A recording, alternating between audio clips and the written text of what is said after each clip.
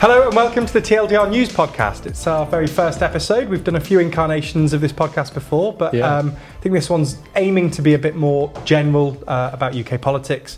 You know, we did trust issues last year, which was very specific. So we should be here every week from here on out discussing what's been going on in UK politics this week. So I'm joined today by Zach Michaelis, TLDR's Editor-in-Chief, and Rory Taylor. What's your title now? Writer, contributor, personality. Yeah. Former social media guy. Yeah. Shouldn't laugh at personality. Good to be back. Anyway. Good. Well, it's been a bit of a chaotic weekend. It seems like it's a good time to restart this. We've got a lot to talk about. So shall we start with the Boris Johnson saga? So we'll talk about the honours list. Should we do that? Yeah, sure. Start with that. Well, there's sort of two parallel stories. There are. So if we start with the honours list and then we'll move on to privileges committee. Okay. So do either of you want to give a summary or do you want me to give a summary? Why don't you give a summary? Okay. So essentially a week last Friday, I think it was, the Prime Minister, Rishi Sunak, met with Boris Johnson at Boris Johnson's insistence. Rishi Sunak didn't really want to talk about the honours situation. But Boris Johnson sort of insisted on it. Effectively, Boris Johnson has his resignation honours, so he can nominate some of his key allies to, knighthoods, nominate them to the House of Lords. It was quite a controversial one. There was some people were suggesting that he was nominating about 100 people, including maybe even his own father. That didn't end up happening. It was a lot fewer than that. But there were three names, three of his key allies that were nominated to the House of Lords. So that was Nadine Dorries, Alok Sharma and Nigel Adams. Now, there's a weird quirk with this is that for them to be able to go to the House of Lords, they have to resign as MPs within the next 6 months. They decided that they weren't going to do this because it would cause a by-election, which might be a bit humiliating for the Tories at the minute, given how far behind they are in the polls. They'd likely lose. They thought they were doing this as in this meeting, it was Johnson thought he'd acquired a quid pro quo with the Prime Minister, that if they decided to push that a little bit further along and didn't resign, causing these by-elections, that Rishi Sunak would appoint them to the House of Lords at a future date. Yeah. He didn't do that. So Nadine Dorries and Nigel Adams resigned in protest. This sort of kicked this whole thing off. So what are your, do either of you have any particular takes on this, what this could mean going forwards, especially these by-elections that are about to happen? Well, I was just going to quickly say on the honours list thing, it's funny how obviously it started out 100 names or so, very controversial. Even the smaller, shorter list that ended up going through is still packed with allies of Boris Johnson and those who, a lot of his staff who are implicated in Partygate stuff, now going into the House of Lords, including there's a 29-year-old former political staffer. She's going to the House of Lords now. She's the youngest ever life peer, and she spent about one or two. Yeah. Ooh. So age 29, she's going to be a legislator forever for the rest of her life, unless they abolish the House of Lords. So jealous. Yeah, it's pretty good, isn't it? God, imagine 5 years' time being a Lord. God, that'd be good. Yeah. The list, if you ignore the Nadine Dorries stuff, is controversial in and of itself. But on the by-elections, it's not looking great for the government based on polling and history, I guess. Lib Dems and Labour are already kind of whirring up their by-election machines in the hope of inflicting a triple defeat on the government. And it's exactly what Rishi Sunak was hoping to avoid, but it's happening anyway. Well, the interesting thing here is that Rishi Sunak had effectively gone into this meeting. Some reports have said that he was deliberately sort of vague with Johnson, and it seems that he's kind of got. It looks like he's trying to portray it as he's won, but realistically, he's still got 3 by-elections that he's almost certainly about to lose in quite a humiliating fashion. What do you think about that, Zach? Do you think he's actually played his hand particularly well or not? I sort of think, to Sunak's credit here, I think there wasn't really any other way to play it. I think that there was always going to be a spat here because Johnson's honours list was always too controversial for its own good. And Johnson was always asking too much of Sunak. He was essentially asking Sunak to overrule the appointments committee. And that was always going to be controversial. And Sunak's line, what he's trying to say is that he just wasn't involved with this. So Sunak's line is that he was just following what the House of Lords Appointments Committee told him to do, and that he was never agreeing to any quid pro quos, to never going to delay any peerages for Nadine Dorries or anything like that. He was just going to follow exactly what the House of Lords Appointment Commission told him to do. And I think that actually, as it goes, that's probably that's pretty good defensive line if you're going to get into sort of a shit slinging fight with Boris Johnson. And it does sort of remove him from the whole thing, and it also sort of lines up quite nicely with the character he wants to play in this battle. He wants to be the adult in the room, and he wants Johnson to look like the sort of petulant loser. And if he can just say, listen, I was just doing as I was told, I didn't want to get into the politics of all this, and Johnson is making various sort of slightly convoluted allegations, then Sunak can look a little bit removed, and he can look just a little bit more adult, really. As public relations goes, I think you're absolutely right. I think that this is building into the sort of Rishi Sunak is the adult in the room, all of that. I think he's played that very well. But at the end of the day, he still has these 3 by-elections, which will reflect on Sunak, where he, Sure, but I think that was always going to... Well, maybe not always, but I think he was always going to face at least a by-election, however this panned out. There's always going to be either Johnson's or Dorries, or one of them was going to resign. If he overruled the House of Lords Appointment Commission, for example, then Dorries would have... Well, I don't know if they would have banned that one. But, if basically he said yes to Johnson's original appointments, then he would have faced by-elections anyway. This way, he goes into the by-elections with the line that, this is all Johnson's doing. I was just doing as I was told. But you're right. I mean, it's not an easy position for Sunak. And I think the difficult thing for him is that in fighting back against Johnson, there is an electoral advantage to that, because Johnson is politically toxic and the electorate really, really don't like him. But the main risk, and Sunak sort of basically pitching himself in contrast to Johnson, is probably a good move. He has quite a lot to gain electorally by sort of pitching himself as the non-Johnson, the opposite to Johnson, the antidote to Johnson. But the big risk he runs, obviously, is he runs the risk of sort of exacerbating the pre-existing divisions within the parliamentary party, and how that affects the Conservatives' wider electoral chances in the future is really an open question. Yeah, I think that's the really interesting point, is how this affects the Conservative Party more generally, because Sunak has, to his credit, for the last few months, certainly since becoming Prime Minister, been trying to repair a very, very damaged party. And the chaos of last year seems to have subsided slightly. And what this risks is undoing a lot of that.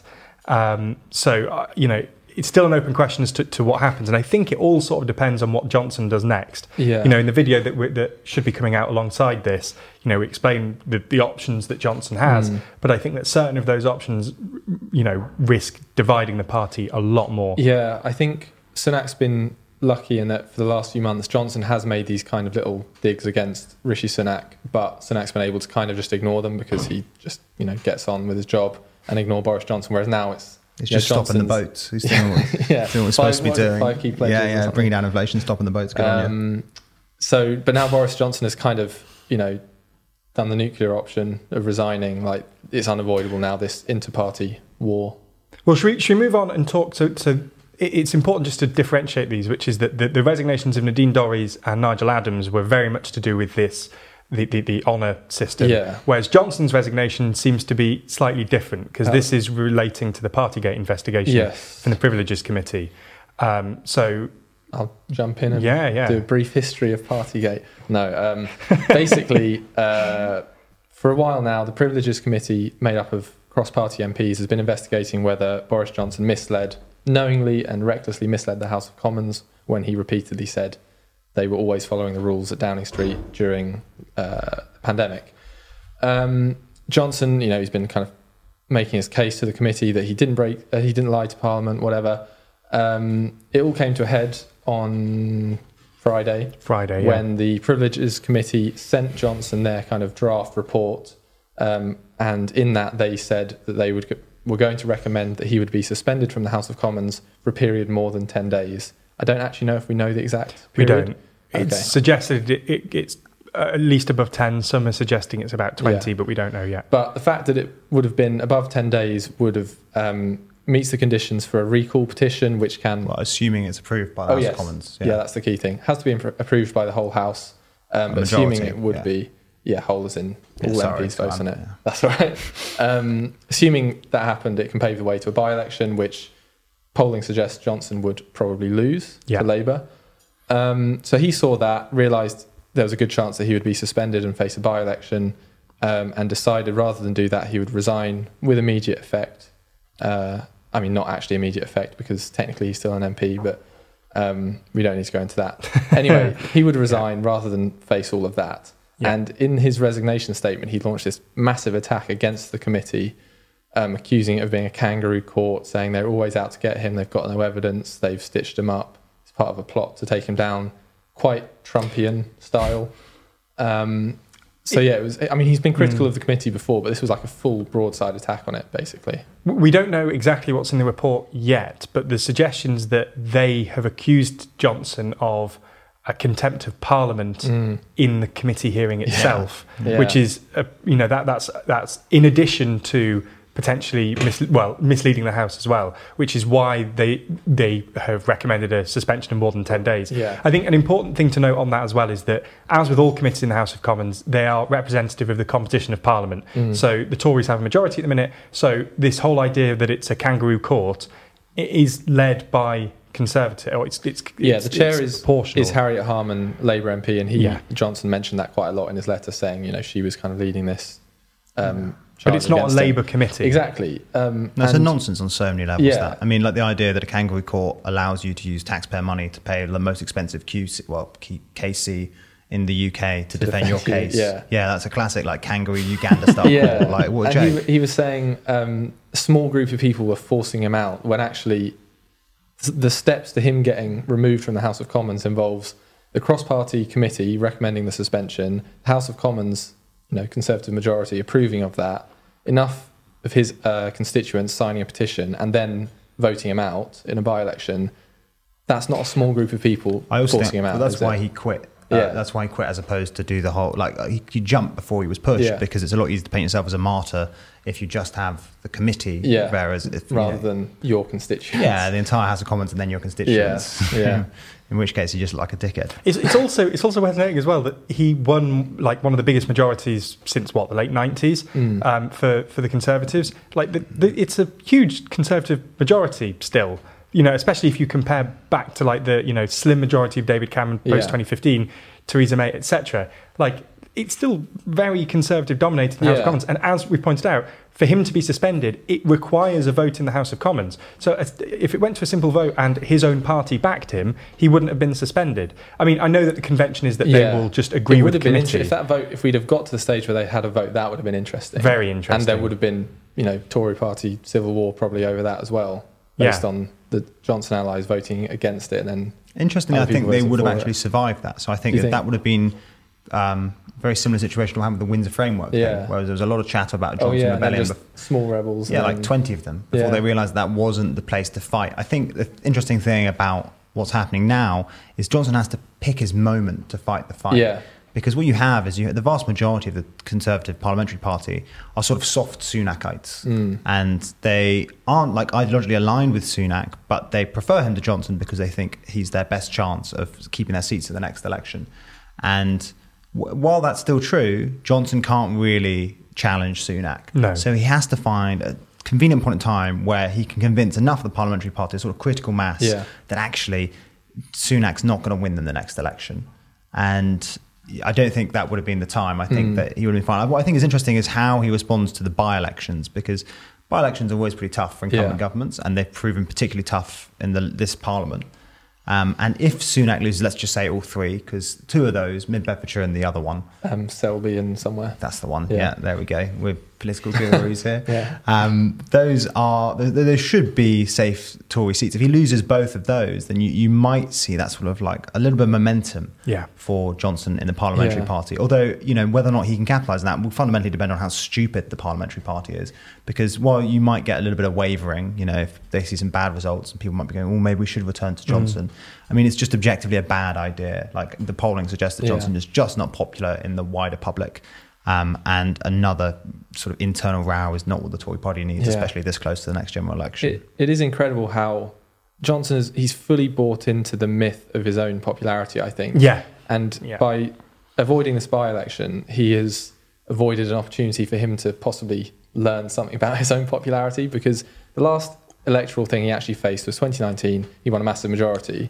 Since then, he's managed to kind of convince himself that he is still incredibly popular with the country when polling just doesn't back that up. And the 2019 election was, months after he became leader. Yeah. He wasn't tried and tested as a prime minister Yeah. at that point. He's never faced an election on his record, really. So I think you're right. I think he is still under this interpretation that he's still 2019 Boris, when that is just not true. There's been so much that's happened since then. I think just going back slightly as well, I think the interesting thing is, and I think we'd spoken about this before, was whether the committee would recommend more than a 10-day suspension.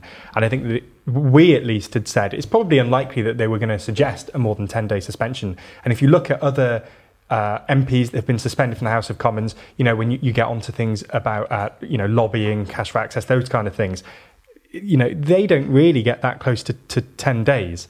So it had to be something quite big. And I think that contempt of Parliament was the compounding factor that pushed it over the 10-day thing. If he didn't go in with all this bravado, and some of the things he said in committee, which, was televised and we all saw, was kind of ludicrous, some of the things that he was claiming. The people with the power to get you kicked out of Parliament, you generally would want to keep them on your side, possibly, but I guess his strategy was going all guns blazing. Yeah. It was some of the stuff was. I mean, one of the things he claimed was that I genuinely believe that it was necessary for me to honour people who are leaving with a big leaving do in COVID. It's like your post and everything else was telling people not to. It's ridiculous. But so I think if he'd have played committee better, he probably wouldn't have had this suspension and he'd still be in Parliament. I agree, yeah. I think it's weird because I think that there is a kernel of truth to the Johnson thing, that the Johnson's excuses, in that, sure, it depends on how you read what he said, but he did almost sufficiently caveat his comments in Parliament originally to provide him with a veneer of plausible deniability. Yes. It was all about he didn't make any specific claims about what happened. It was just sort of what I was told. So he said, I've been told this, I've been told that. So that he just pushes the blame onto the next person. Yeah. And I think you're right. Had he not sort of done what he did within the committee, he might well have got away with it. Yeah. So just to finish up on then, what do we think Johnson's going to do now? So now he's out of Parliament. There's been some tentative suggestions that he might try and run in one of these other constituencies, perhaps mid Bedfordshire, which, I think that was floated a lot on Friday, and then on Saturday people sort of realised that CCHQ will obviously block that if he tries to do that.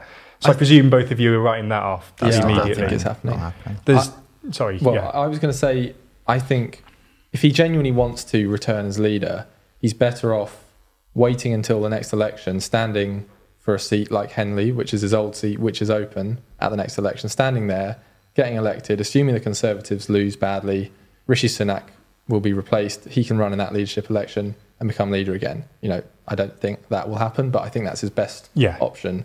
But his whole political career has been a series of making moves to make people think that you're going to do something and then not actually doing it. Like with when after the Brexit vote, when he came out and said, I'm not going to run for the leadership. And then last year, after Liz Truss resigned, him getting all these signatures and then saying, actually, I'm not going to run for the leadership. He really kind of baits people into thinking he's about to make a move and then backs out. So I think he's more likely to wait it out. Do you think he does that because he wants to try and gauge support for him? Do you think that this is some sort of because I think a lot of it, not to try and dive too deep into his personality, but I think there is a thing about approval with him that kind of goes through, that underpins all of this. I think that the party stuff... This is starting to sound very Westist politics here. But a little bit of Johnson psychoanalysis. Yeah. It's nice. Yeah. Maybe I have been listening to it too much. He might like the fact that he can say, I'm not the leader because I chose not to run, not because I got beaten by someone. But he did... When... Liz Truss went, he did say something along those lines I could have won. I had the signatures, I could have won, but I decided not to. I think he quite likes being able to say those things. So you're all in agreement he's probably not going back to Parliament in the next 6 weeks, in these by-elections. Not. So what's he going to do between now and the next election, do we all think? Well, I think that's one option, is that he stands on the sidelines as a sort of media opposition figure, gets a column in the Telegraph, maybe becomes editor of the Telegraph, and then just throws mud at Sunak for the next couple of years and then runs again.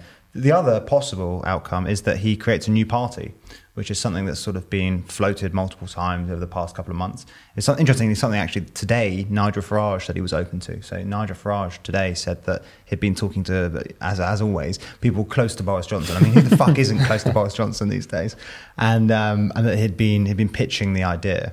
And so that'd be quite something, wouldn't it? And sort of Farage Johnson ticket. The only reason I think this is possible is I don't think Johnson would actually want to be in opposition for 5 years. Yeah. So that's the only thing that makes me doubt the plan of coming back as leader of the opposition after 2024 once Sunak has lost, because that would imply waiting until 2029 to actually just be minor politician. I think he, in some ways, I don't know. I think he's deluded enough to think that he would be able to force an election. Yeah, something like that. Equally, I think he's deluded enough to think that he could win a substantial minority in Parliament if he started his new party. So I think that's the fastest way of getting there. And in his mind, that probably gets him the most power because he wins a sort of like majority denying minority in Parliament, forces coalition negotiations, puts in some wild policies as like a prerequisite for any coalition with him, something like that. Yeah, I sort of see that as a possibility. The only thing I'll say, I think the last thing to say about this is just that this is phenomenal news for Labour. I think it's phenomenal news for Labour for two reasons. One, most obviously, it restarts that internal psychodrama that has damaged the Tory brand so much. I mean, they've gone. Their reputation as sort of like a ruthless electoral winning machine is just in the dust. Like they now just look like a bunch of divas. And then the other reason I think this is sort of understated. The reason I think it's really bad news for Sunak especially is that an full-on warfare between Sunak and Johnson corners Sunak politically, because one of the attack lines that Johnson uses is that Sunak is not following through on the commitments made in the 2019 manifesto. So stuff like levelling up, stuff about the boat stuff. But the problem with that is that means that Sunak really is cornered into his particular managerial brand of politics. Sunak, the second that Sunak opens up and tries something a little bit more, let's just say like fiscally generous, it looks like he's sort of conceding levelling up to Boris Johnson. Do you see what I mean? And I think that's one of the sort of understated effects of that, is it means that Sunak is now sort of restricted to his basically reheated Osbornism, sort of Cameroon-style managerialism. And the fundamental problem with that is that there just is not sufficient electoral support in the UK to win a majority on that policy base. Whereas for the Conservatives, I think it's something that Boris Johnson was just correct in identifying.